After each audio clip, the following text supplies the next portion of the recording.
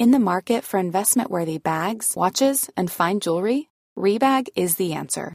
Rebag is a luxury resale platform where each piece is carefully inspected by experts to ensure quality and authenticity. Use Rebag to buy and sell finds from the world's top brands, including Louis Vuitton, Chanel, and Cartier. Head to Rebag.com to get 5% off your first purchase with code REBAGNEW. Shop today at Rebag.com. That's REBAG.com.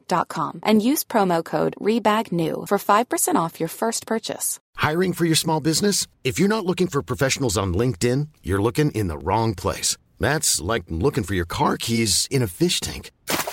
LinkedIn helps you hire professionals you can't find anywhere else, even those who aren't actively searching for a new job but might be open to the perfect role. In a given month, over 70% of LinkedIn users don't even visit other leading job sites. So start looking in the right place. With LinkedIn, you can hire professionals like a professional. Post your free job on linkedin.com/people today.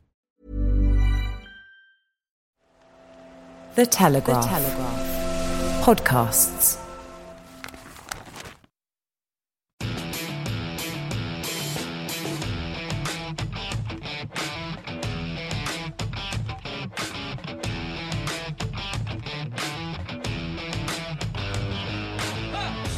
Hello and welcome to Brian Moore's Full Contact with The Telegraph.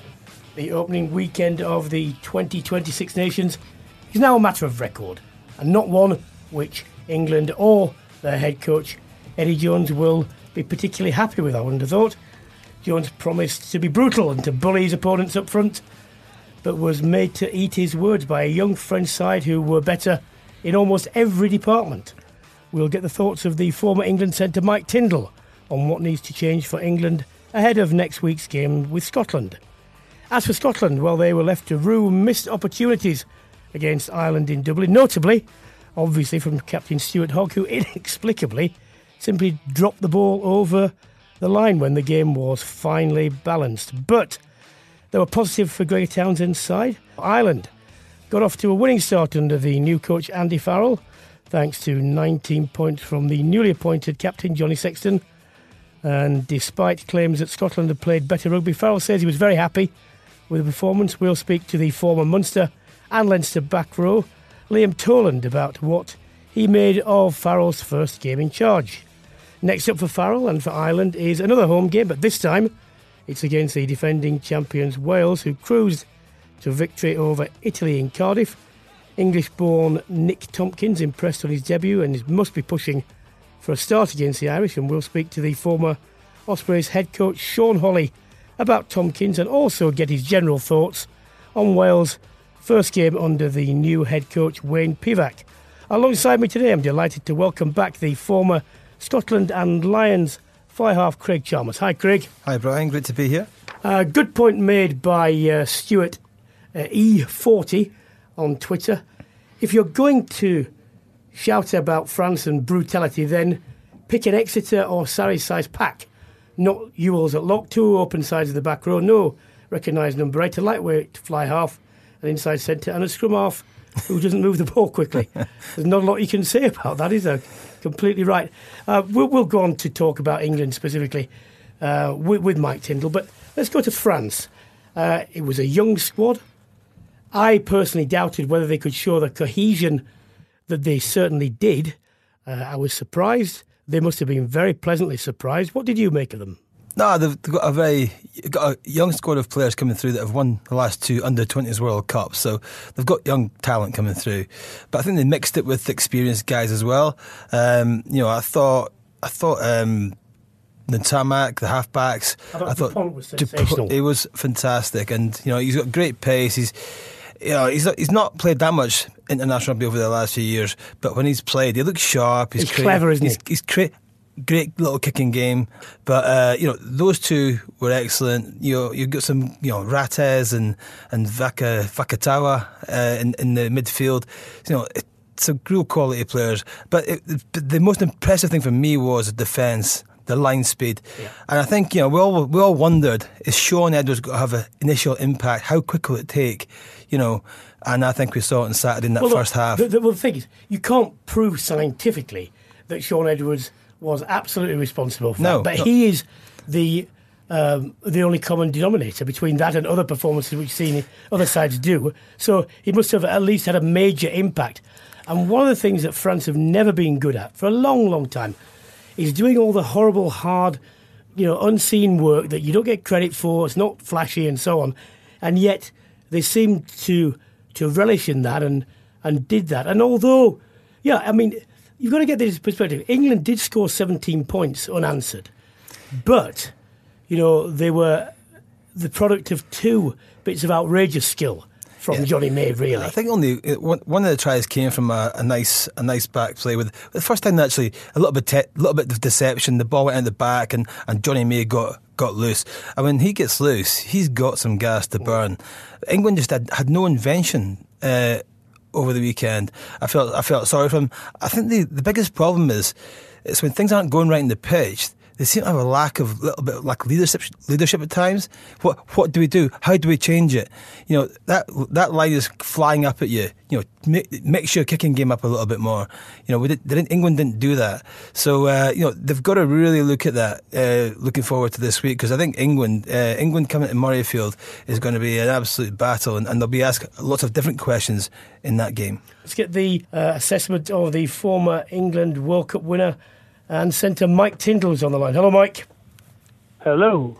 Now then, let's set about this. There are a lot of things went wrong. It's easy in hindsight, but what do you think of decisions like not picking a number 8?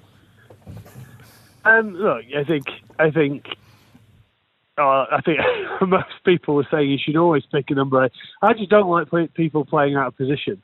And when you finally think you've cracked it with Underhill and Curry at 6 and 7, and you've got players such as Simmons, Don Brandt, Earls, who have all been doing a job for their club at 8, why you then feel that you need to take one of your best players and out of position and in a position from parts of the game doesn't really have any experience of in an away match and an opener is a strange decision for me. And you could say that same thing about the fullback role with Furbank in the same way. But we missed when we had our dominant scrums to middle of the first half towards the end and through to the end of the match. You missed someone like Billy just taking control of that, whether it was going with the wheel or whatever it needed to be. You just didn't have that. Understandably, Curry just didn't have that confidence to sort of take the lead there, and that's not his fault. He's a fantastic player, and when he's playing in his own position, I just don't see what the point of it with all the second row options that we had. Why we had to play a second row in the back row, and we've got a 6 and 7 that we know that we like. We've seen it all the way through the World Cup. I'm sure there's a few 8s putting their hands up to justify having a game out there. Yeah, because that's the point I was making before we spoke to Craig, is you've got to consider it's not where you don't play, it's when you take players away from what they should be doing and lose what we know they can contribute. That's part of the equation. It's not just saying, we haven't got a like for like number 8, therefore we'll do this. You've got to balance it against the fact you're taking Curry away from his position and so on and so on. But tell you what, for me, one thing that is going to become very acute, if it's not already, is the scrum half succession planning and indeed starting and birth positions, because it seems obvious to me that there are raft of scrum halves like you've got Spencer there, you've got Robson and so on, that he just doesn't seem to rate. Now, if he doesn't, and he misses a whole generation, where else is he going to go? What is he supposed to? What is he going to do there? No, I completely agree with you. I've said this for 2 years. With the fact that, if you look at, apart from the tour to Argentina that we went on, he's never really tried another option outside Kerr, Wigglesworth, Youngs, and then now Willie Hines. And obviously Willie Hines probably isn't going to make the next World Cup either. Obviously Ben Spencer is doing it week in and week out and has been doing it for a few years down at Sarries. You've got to ask the question, what is the plan there? Everyone's going to highlight it now off the back of how well Dupont played. That shows that young players can turn up at that level and play well in those key positions. And I agree with you. I mean, I just think it's quite negative. I don't think, if Youngs is not quite on his game, I don't think he's the same player as what he can be. I thought first half his kicking wasn't what we expected to be, and we didn't put pressure on any of our kicks in terms of chase. So I think they have to have a look, because, you know, if you get too long, you're suddenly not going to have Dan Robson's going to be also 30 before he gets a cap, and I just don't see what the point is of that when what we try and play is, as Eddie says, brutal rugby, and nowadays that involves playing speed of ball, and at the moment I don't think we've got the people who are playing quickest ball away from ruck that we can get. I mean, just to put it in context, Scotland this week, even though they lost, not having Laidlaw there slowing down the ball, they looked completely different playing at the speed of the ball that they were, and caused problems. It was just up and away so quickly. Yeah, they didn't get the result, but that was one area that I thought was way better. There was no slowing it down, and England have to follow suit. And I think just the sheer fact that we are now only relying on people 30 plus is a tricky point for me, but it has been for the last 2 years. Well, just let me put this point to you as a wrap-up point for this position. I'm told that Eddie Jones is not particularly happy with the leadership qualities of some of the scrum halves that we've mentioned in the chasing pack, the younger pack. Now, I don't know if that's true or not in terms of whether they do or don't take it, but if, for example, that is his view, how do you square what seems to be a very difficult circle to me then? Well, I'll ask you another question. What did Ben Youngs do in that first half to change what England were doing? Well, I agree, yes. I mean, that's the thing, is they talk about leadership, and there have been games, World Cup final, Ben Youngs, 90 caps. How does he influence the game? You know, he should really be bossing Faz around. But then everyone seems to look to Owen Farrell to do that. And I just think, you just look at Dupont, for example, it doesn't prove to be an experience-based position or game.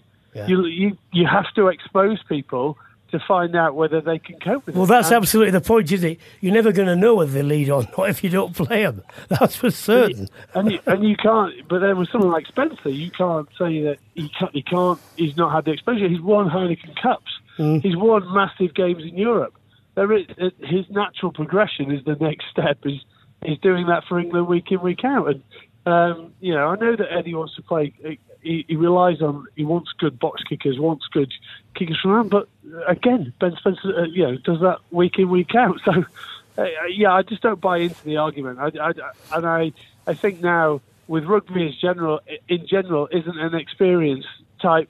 It isn't as much about experience now, because teams seem to be only able to play one way, and if their way wins, then they win. If it doesn't win, they go, "Oh, we'll change it. We'll change it next week." But no one ever does. You know, if you look at South Africa, play the same attritional rugby they've always played, and if it works, they're very hard to beat, as in the World Cup final. Some teams play really loose. I was hoping to see Ireland play a different style of rugby, but they still played the way that they were playing in the World Cup. So, you know, it's not that easy to change. So why don't you just get on board that you're going to have to bring young players through? You know, that France team in that quarter-final against Wales were unplayable in the first half, and they were young, and they were just running angles, and they were playing what they'd seen. That's where I think the game is really now. The experience side comes down to taking 3 points when you're 17-0 down straight after half-time, and you should always kick those points rather than going for a scrum, because, you know, the game is talked about in momentum nowadays, and the only one who wins that momentum, unless you score a try, is France. They go up 2 points because they've now repelled you on their own line, which is what happened. Hi, and Tins. It took England even longer to get into the game. Hi, Tins. It's Chick here. How you doing? You okay? Hello, mate. Yeah, you all right? Listen, obviously, big talking points about midfield as well. Who you play at 10, who's at 12, and who's at 13 for England. You know, looking forward to Murrayfield this weekend, who would your midfield be? I think I personally would have Farrell back at 10, but it's who would you play in the centre? Well, it all depends who's fit. And that's the problem. If Manu is fit and fully fit, then the Ford and Farrell does work. But if then Manu goes off, which obviously happened on the weekend, then you sort of get a mishmash. To be fair, Ollie Devoto's probably not quite there for me, but then obviously Slade's injured. you know, and then the question is, would you give someone like the young Northampton guy a go? Dingwall. Dingwall runs really good lines, really good support lines. He's quite, he's straight. He'll keep defences straight, but then centres also come down to who's in your back three. Now, if you had someone like Joe Cockensina who could come in and run your decoys and carry for you, or Jack Knoll or someone like that, then it gives you a bit more freedom in the centres. But if you're going to play some lightweight wingers, then you need someone who's going to do the graft for you. And when Manu goes off, which he did, unfortunately did after 50 minutes, that takes that element out. And when you've got Jonathan Joseph and Ollie Devoto on the bench, it puts you under a little bit of stress there. Well, it's obviously good for us Scots. Listen, it's uncertainty about who you're going to play in the backline this week, because I think there's massive uncertainty who will play. Do you go with Furbank again, or do you give him another chance, or do you go back to Slade? Well, to be fair with Ford, he kicked exceptionally in that second half in terms of positionally, just pinning France back, and we missed opportunities through handling errors off the back of it. But I think he did put us in the right areas of the field. Now, whether through the actual squad that he's got to pick, obviously now this is a must-win game, so I don't think he's going to do anything drastic. Obviously, it'll all wait on Manu being fit. If Manu's not fit, I really don't know where he'll go. I think he'll play Jonathan Joseph, but then whether he shifts his 10 and his 12 around, I don't know. I mean, if you look at it, you haven't really got any big units out there who can actually run decoys and be that. I'm not saying you need that; they're still all powerful athletes, but yeah, it's going to be something that's difficult to sort of note down on paper and actually get right. And is he going to stick with Furbank or is he going to have to change that? And there are a lot of difficult questions for him to answer, to be fair. Definitely. Mike, thanks very much for taking time off the school run. I know that can be difficult. Good man. They're going around in an electric Defender right now. It's so loud. I keep trying to run away from them so that you don't hear it. Cheers, mate. Thanks very much. No worries. Cheers, mate. I think the upshot of that discussion is that Eddie Jones has got limited room for manoeuvre if certain players aren't fit, and it will be. I would imagine if you're Scottish, you'll be quite pleased about that. Delighted, I think. It's a cliche, but it's said so often because it's absolutely true.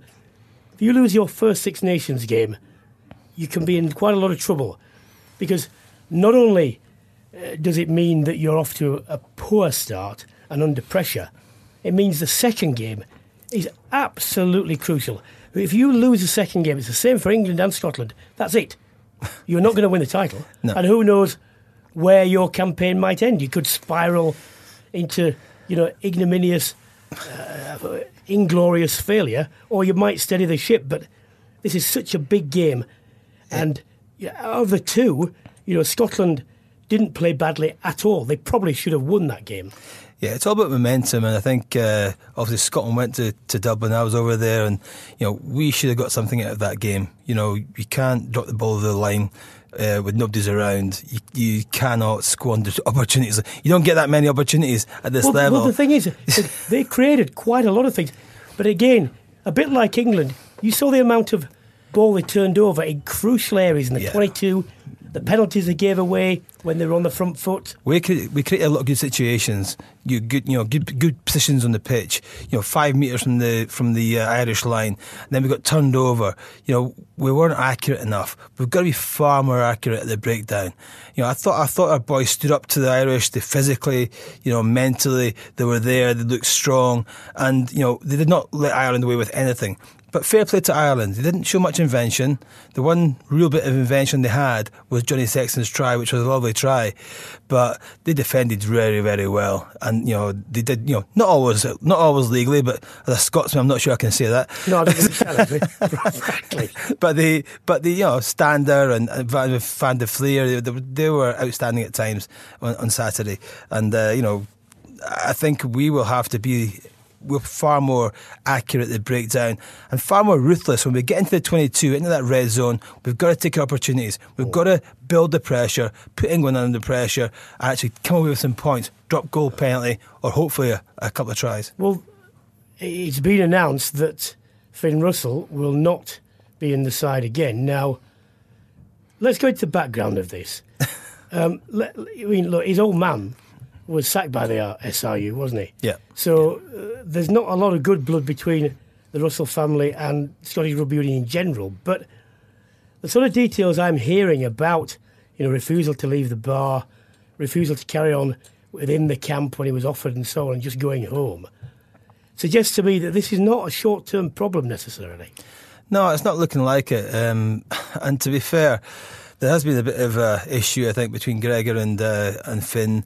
It's not just about his dad, I don't think. There is that bad blood as well, but his dad won the case against the SRU, I think, and it went to court. He challenged them and won the case. But it goes back to last year at half-time. England, Scotland at half-time, and England are 31-7 up. And I think the chat from the eye here is that Gregor comes in and goes, let's win the second half, whereas Finn goes, let's win the game. And, they fell out over that. Obviously, maybe Gregor didn't think they could win the game, but the boys proved different, and they just about did win the game.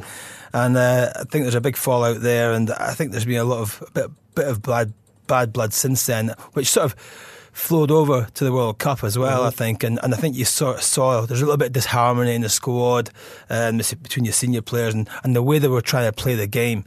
I don't think it's going to fix quickly. I think it may be back in before the end of the Six Nations, but from what I'm hearing, until he apologises, not just to Gregor personally, I think to the squad, I think he'll be left out. Could be waiting a while then. This is all made a little less traumatic, isn't it, by the fact that Adam Hastings stepped up and played very, very well. Yeah, no, listen, fair play to Adam. He's had a few games. He only won one game in the World Cup, but got man of the match in that game. But that was his first Six Nations start, and I thought he played really well. He didn't make many breaks, but he made time and space for others. I think Sam Johnston played off him really well at the weekend. He looked full of confidence. He kicked 4 out of 5 goals.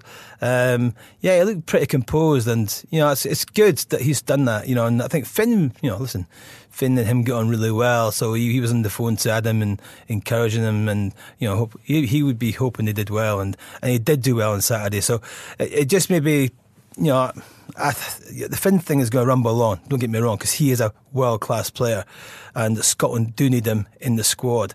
But at the moment, Adam's going to get the opportunity to play against England next weekend. But surely the point for me is this: yes, obviously you do need world-class players in your squad, particularly with Scotland where, let's face it, be fair, you don't have enough. Yep. But the fact is this: you can accommodate difficult players, but when they become divisive, by the absolute definition of that word and the fact that it's a team game, they can't be in a team. Oh. They have to get themselves into a position where they're no longer being divisive. They're no longer dividing opinion. And until he gets into that place, Scotland just can't pick him, can they? No, they can't. And there's no one player is ever bigger than the team. We know that. But I think the key here is Stuart Hogg. And Stuart Hogg is taking over the captaincy. And there was a little gang of sort of senior players there: Stuart Hogg, Greg Laidlaw, John Barclay, Finn Russell, all big mates. So I do think that Stuart Hogg's got a massive part to play in this. Just getting the guys back together, and Finn's got to just eat humble pie and just come back and say sorry, and just let's get rid of it. We don't need any more negativity hanging over Scottish rugby. And at the moment, until he's back in the fold and involved with the squad, it's still going to be there. So we need to get it sorted sooner rather than later, and I think Stuart Hogg might be the key to that. Well, just let me make a final point on that before I ask you the final question about the forthcoming England-Scotland game. If you were out on a stag weekend and everyone's completely hammered and you all think, God, it's time to go to bed, and one guy says, no, I'm staying in the bar, I'm going to carry on drinking, you look around and think, why? And this is not, this is guys on a stag weekend, not professional athletes. And I just wonder, if he looks at it seriously, Finn Russell, he has to say, why am I saying I need to carry on drinking?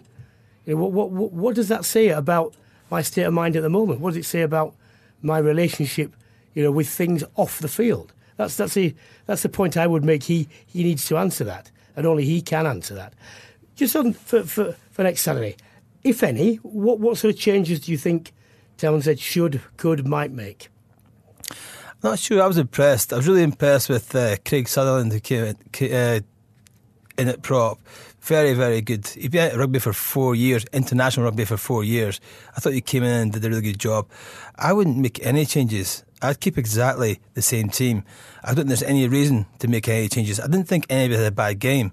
Maybe there's a couple of high balls, a little bit in the air. There's stuff to work on. There's always stuff to work on. But I thought our physicality, our intent, I thought Xander Fagerson, a prop, I thought he was tough and rugged and he's just annoying. He's a bit like a Otoji. But I thought both second rows actually, second row has been hit and miss for Scotland. Sometimes they perform well.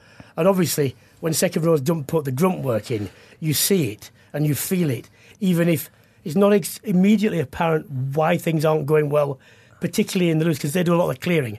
And that wasn't the case. No, I just thought everyone looked like they were enjoying themselves out there. Okay, we didn't win. That's the biggest problem, is our accuracy there. We didn't get over the line when we should have done. We didn't get the points on the board when we should have done. We didn't exert enough pressure on Ireland to get those points.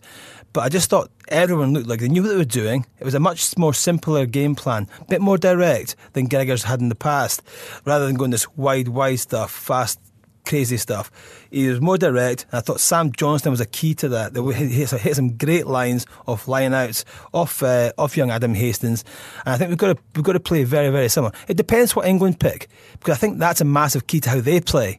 I think they need to make 2 or 3, 4 changes in their team, and one of them would be Owen Farrell. If you play forward at 10 on Saturday, I think that'll be one channel we go down quite a lot. Well, the new Ireland head coach, Andy Farrell, said he was very happy with his side's win over Scotland. Let's get the perspective now from Dublin, from the former Leinster and Munster back row, Liam Toland, who is also writing now for the Irish Times. Hi there, Liam. How you doing, Brian? Not too bad, mate. Farrell said he was delighted with the win. They thrashed Scotland in the World Cup a few months ago. How happy should he be with the performance, do you think?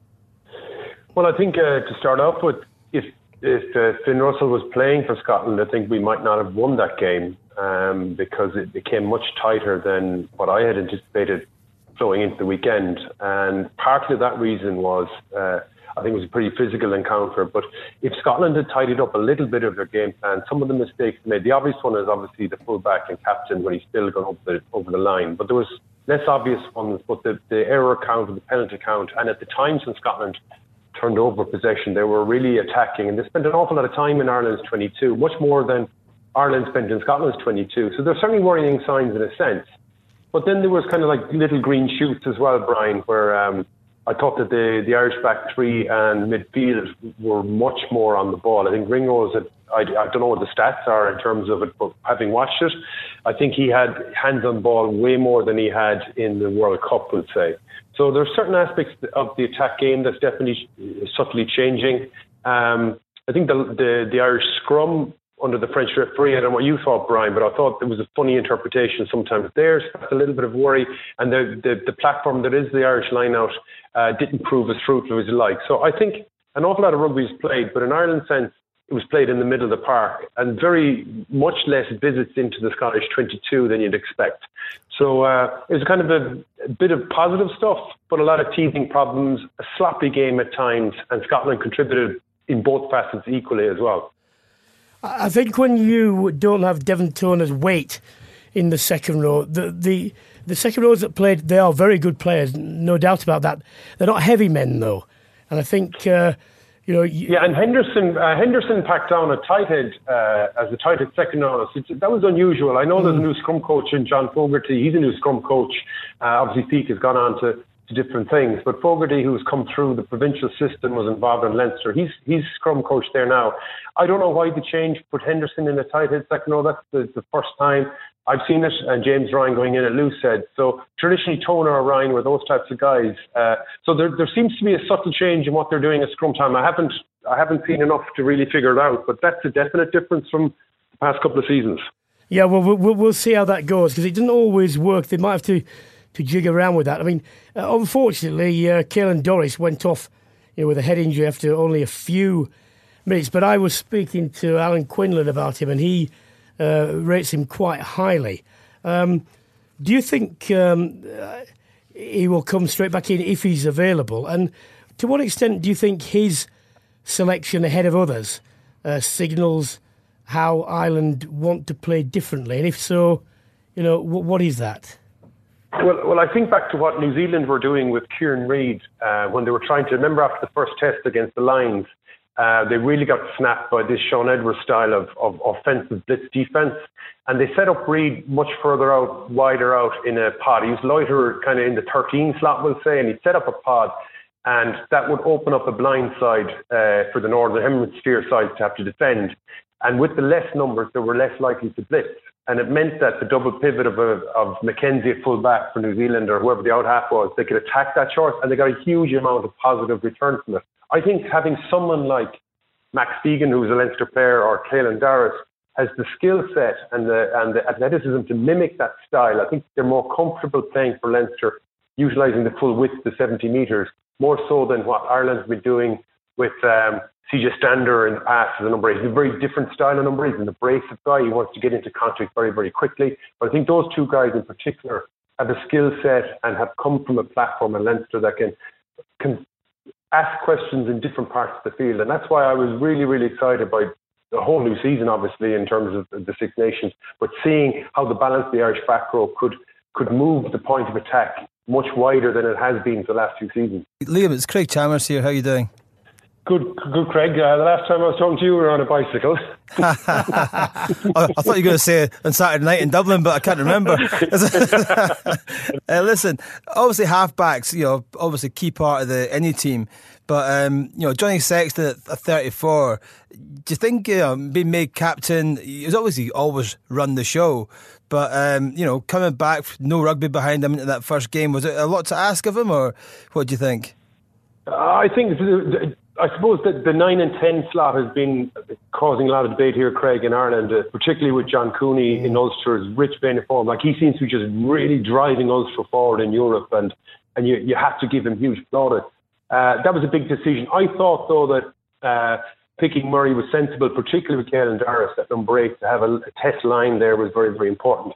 Just the speed of the ball that the halfbacks are playing with is different from that they're in Leinster. So it does open up questions, but there's no obvious out half. There's injuries here, as you well know. So there's no obvious, like the Byrne brothers are certainly knocking on that door. And there's a couple of special Munster out halves as well that are knocking about as well.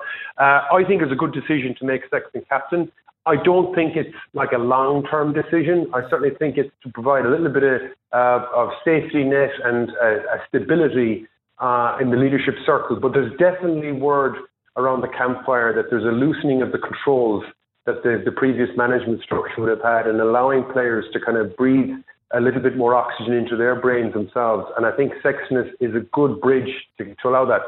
I'd be very surprised if it's not looked at from tournament to tournament, and certainly with the World Cup and a lot of rugby being played, it would be sensible just to keep it tournament to tournament as opposed to a long-term decision. I think someone like a James Ryan is the type of character that will grow into that. He's still relatively young, but there are options of leaders coming through. So the big decision, I think we're very vulnerable against Wales this weekend, extremely, extremely vulnerable, because we're not quite bedded into our game plan. And it would be very interesting to see, obviously, what Wales select. But from an Irish point of view, will they go with John Cooney now? But there's going to be more reshuffle. So I think Stander would most likely start at 8 if Doris isn't available for whatever games he's not available. So I can't imagine him overly changing it, because I do think we are vulnerable this weekend. Well, funnily enough, both Alan Quinlan and Paul O'Connell said to me that the stated aim of both Sexton and Murray is to go to the next World Cup. They doubted whether they could do it, but they were absolutely in line with you by saying, why not give them tournament to tournament, see what comes along, because you've always that in the background. But they also agreed with you about Ryan as potentially the longer-term captain. Oh, there is. And Brian, there's been massive change in Irish rugby, and Joe Smith deserves huge credit for what he's done. But not just him. The province is a completely different rugby environment than when, say, I started playing with the likes of Alan back in the early 90s. And there's a whole new sense of ownership, and the players themselves. There's just some quality. We've looked at the academy system that the schools in the Dublin area, Greater Dublin area, are producing wonderful players. But there's a whole new set of breed of athlete and leader as well. So we're not in a dearth of leadership. In fact, I think the previous regime might have stunted a little bit. I don't think it gave it as much, allowed it to breathe as much as it should do now. But there's lots of really good guys coming through. But certainly James Ryan is right up there. Caelan Doris Deegan, a lot of these guys have come through leadership themselves at various underage levels, so I wouldn't fear for that at all. How are Ireland going to cope with this new attacking flair Welsh side that's going to be coming across the Irish Sea this weekend? Because I do believe what you said as well. I think it's going to be a tough game for you guys this weekend. I think Stephen Jones has made a huge difference already in his time with Wales during the World Cup and start of the new Six Nations. And I think they're going to come over to Dublin this weekend and really have a real good go at you. How do you think it's going to pan out? Yeah, well, I think it was Wayne Pedwick said, a couple of weeks ago, don't defend the title, go out and win the title. And there's quite a paradox in that, because the last time we played Wales didn't have to play much rugby at all in order to beat us and win the Grand Slam. In fact, they had the highest tackle success rate of the Six Nations at 90%. So defence has always been their kind of a cornerstone. Very, very interesting who their back three are going to be when they come to Dublin next weekend.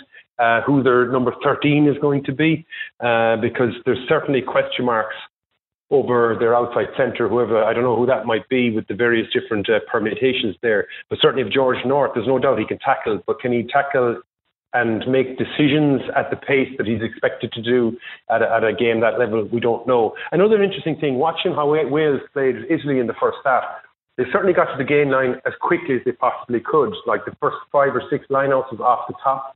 In fact, their tries came off the top in essence, and they attacked the blind side quite a lot as well. Really trying to get the game way quicker than Italy could do. And I was watching Faletau. I know he's coming back into it and he's such a powerful player, but Stephen Jones seems to place him out in the tram tracks for really long periods of time. And if the ball doesn't come his way, he's kind of out of it as well. So I get a sense that Wales themselves are feeling their way through into the new regime and the new style of game. But I think that this is something we should be worried about. But, we'll keep our powder dry till we see the team selection, because Ireland will be down some key players in Gary Ringrose, and there's doubts of others as well. So it's going to be pretty interesting. You're right. Liam, it's great to speak to you. Thank you very much. Great contributions, mate. All right, take care, guys. Cheers, mate. Very insightful. I enjoyed that from Liam. A lot of good points made there. Interested he mentioned because we can't see this, but we know what it means, the freeing up of people within a structure. Joe Schmidt obviously, was a very, very intense and well-organised man. And you could see that got Ireland so far. But when they came to 2018 and they were at the apex and then people worked things out, this was necessary, wasn't it? They had to start to give a little bit more latitude to the players on the field to sort things as they appear. Yeah, more responsibility. I think Johnny Sexton, obviously, he always takes on too much responsibility at times. I think the likes of Henshaw and Ringrose and the younger guys need to take on more responsibility. And the Stander in the back row, these guys, they've got to take on more responsibility as well. And the way they played at the weekend, I thought Van der Fleer was fantastic. 2 massive turnovers in the end. Yeah. Unbelievable. And that's what wins you games. It's not just the kicks at goal or the fancy tries. It's it's those dogs on the ground that are winning ball when they shouldn't, when they've got no right to win them. Sometimes illegally, sometimes not. But hey, listen, they get it, and you play what's in front of you. But I think how good was Jordan Larmour as well? I mean, in space, and Bundy Aki as well. He's another player who just every time he plays, he doesn't seem to do much wrong.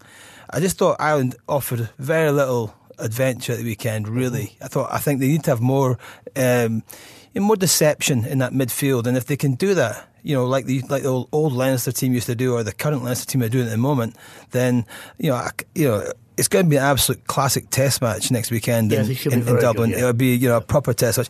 The two games next Saturday are going to be fascinating to watch.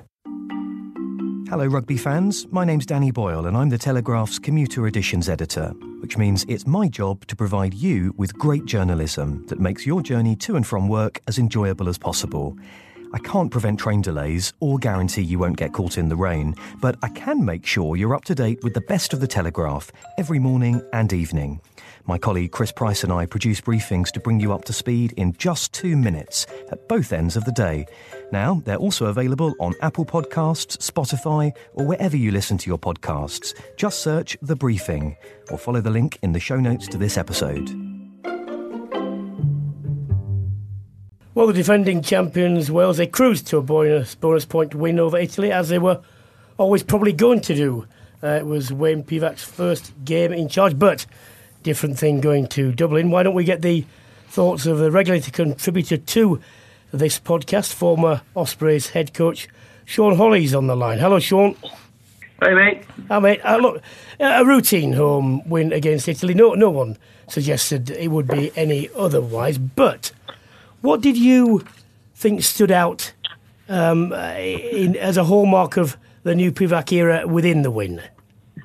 Well, there's a couple of things, really. I think they showed a lot more endeavour in terms of fielding kicks in the backfield. We were used to seeing Lee Halfpenny and Dan Biggar catching it in the backfield and then kicking it straight back up in the air and winning it in the air. But there was definitely more intent to play the likes of Johnny McNichol and Josh Adams running it back. And they're obviously very dangerous with Liam Williams to come back as well, possibly George North back to the wing. It's very evident from that game that was it. The use of Justin Tipuric was a big factor, Brian.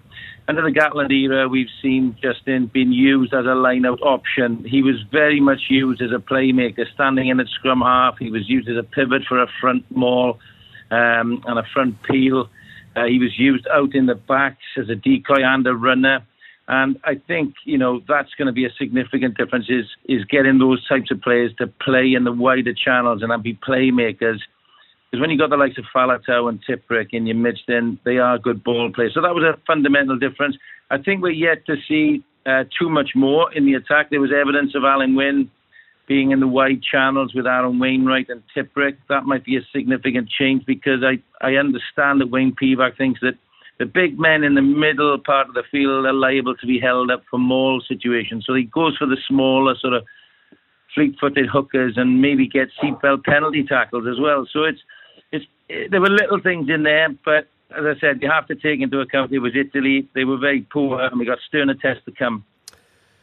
Yeah, well, I mean, that's undoubtedly the truth, but you can only, face what's in front of you. I think, when you look at the performance of Dan Biggar, he's obviously benefited from playing in the setup at Northampton and the way they play, because I've always known that he had a lot more about him than just the, solid, dependable kicking side to him. I just wonder what the constituents of the centres and back three might be, given that, Tompkins came off, had a good cameo from the bench. What do you think is likely to shake down in those areas, in those units? Well, Tompkins really did himself a lot of good, coming on very quickly. Johnny McNichol had a HIA, so he got a quick 5-6 minutes and made a great turnover and a burst and a break. And then when he came on, eventually, he really excelled. And I think it may force Wayne Pivac's hand to pick him in the next game. George North didn't do a lot wrong, but he didn't really, set the world alight either. But, there may be a tendency for Wayne to put an arm around George North, continue him there. I think the man under pressure may be Hadley Parks. He hasn't played very well at the start of the season. He looks a little bit battle-hardened and in need of a rest. My feeling is, though, Brian, if I'm honest, he may go with roughly the same team. It's Ireland away at the end of the day. He wants to build into the championship. Tompkins, I think, because Jonathan Davis is out long term, will get starts towards the end of the Six Nations, but he may just feel he needs to start with a similar sort of team, just to take on the sort of more savvy Irish in Ireland. So, but Tompkins, for me, did himself a world of good. Hi, Sean. Craig Chalmers here. How are you doing? How are you doing, Craig? All right? Good, mate. Good. Is that how you would go at 13? You go with Tompkins in this game, or I thought George North actually. I know he was playing the centre. He's one player that you've got to get the ball in his hands far more often, and I think sometimes he gets a little bit lazy. He waits for the ball to come to him. I thought in the game on Saturday he actually went looking for it a little bit more. You know, came in some short angles, and which led to one of his tries. So you're right. I mean, at 13, he's forced into the game, isn't he? And I think that's what Piva's trying to do. Is his form and his sort of confidence has been low. So I think he wanted to get him in there and play him and sort of nurture him through. And I think it's a good tactic, Craig, because George perhaps isn't as strong mentally as some of the other players, and he certainly grew in the game. And you know, when he got his try, because he had one disallowed, you could see a little bit more oomph from him. And there's a big clamber down here in Wales to pick Tompkins off the back of that.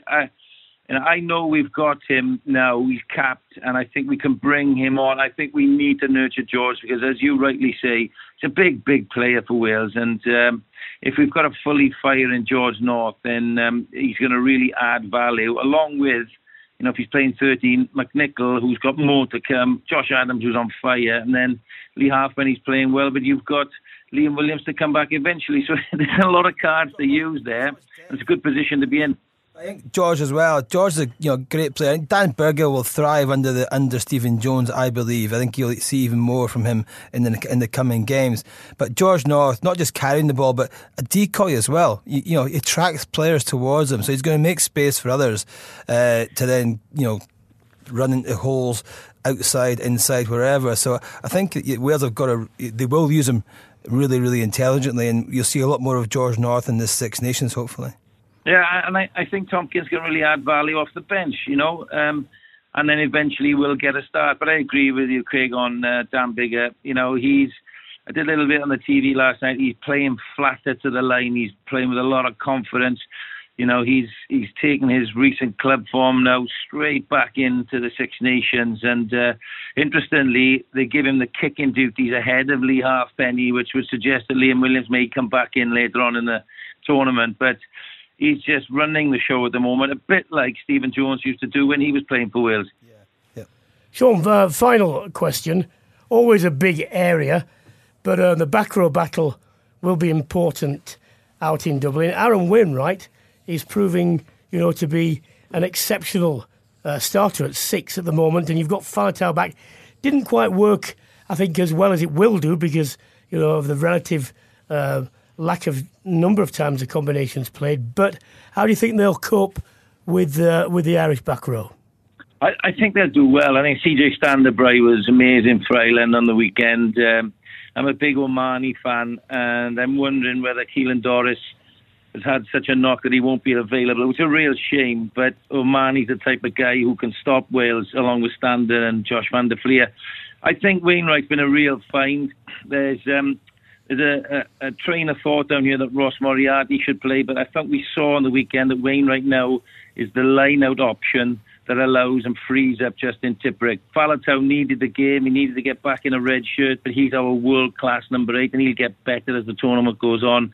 So I think that combination is good at the moment, and I think the Irish will look at that and think, do you know what, that's a pretty good balance. Yeah. You put the rest of our pack in there with Alan Wynne, captain fantastic, and it's going to be a tight game. I was really pleased with the way Scotland played, and it showed that Ireland is still just a little bit vulnerable. So I'm really excited about it. I think it's going to be really close, and maybe there'll be a defining moment in the game. I'm sure you're right. Great to speak to you, as always. Thanks very much, Sean Hawley. Cheers, boys.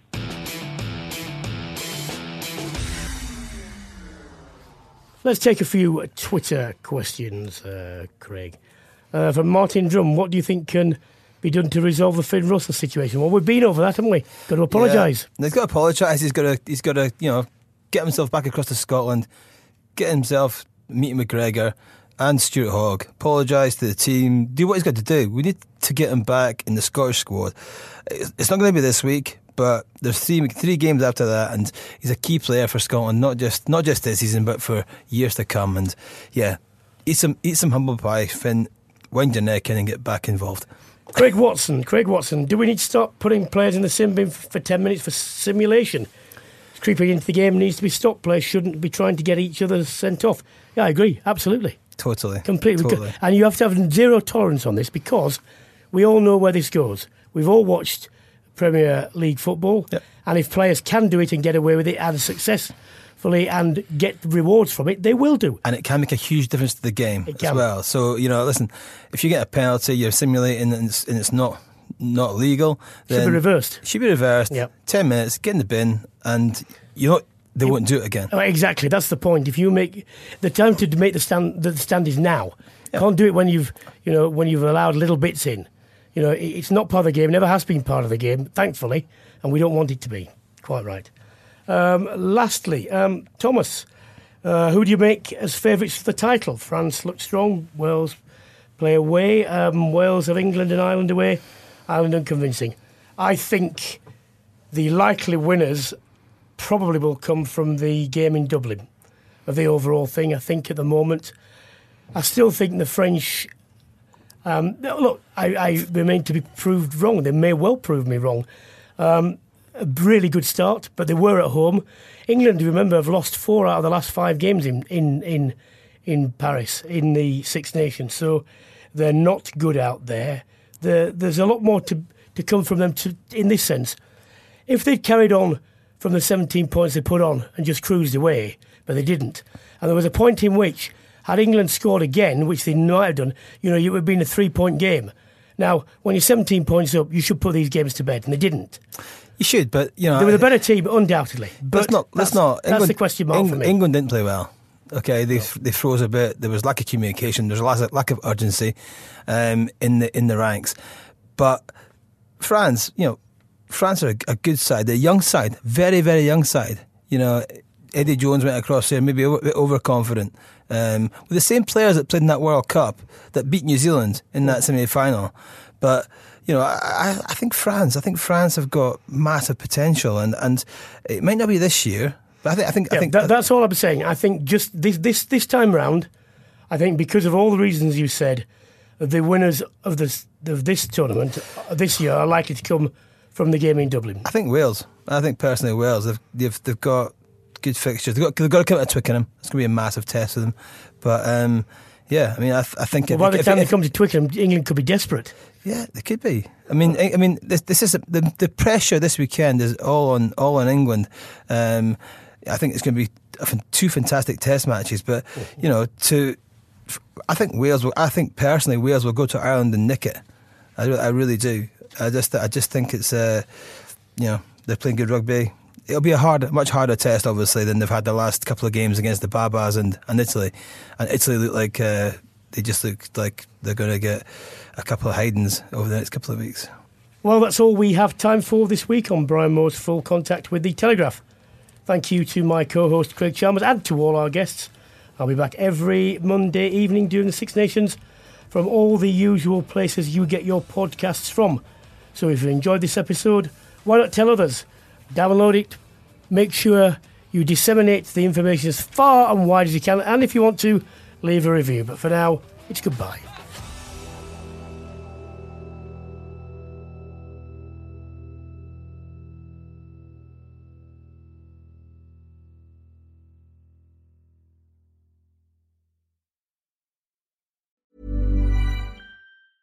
Selling a little or a lot? Shopify helps you do your thing however you cha-ching. Shopify is the global commerce platform that helps you sell at every stage of your business. From the launch your online shop stage to the first real-life store stage, all the way to the did we just hit a million orders stage.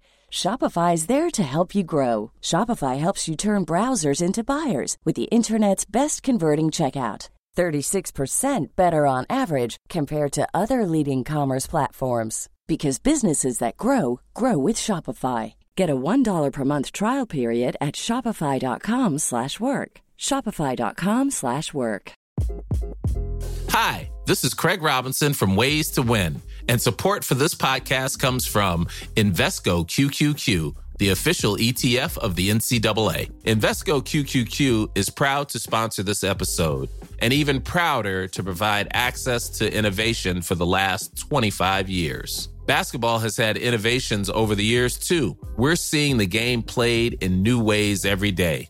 Learn more at Invesco.com/QQQ. Let's rethink possibility. Invesco Distributors, Inc.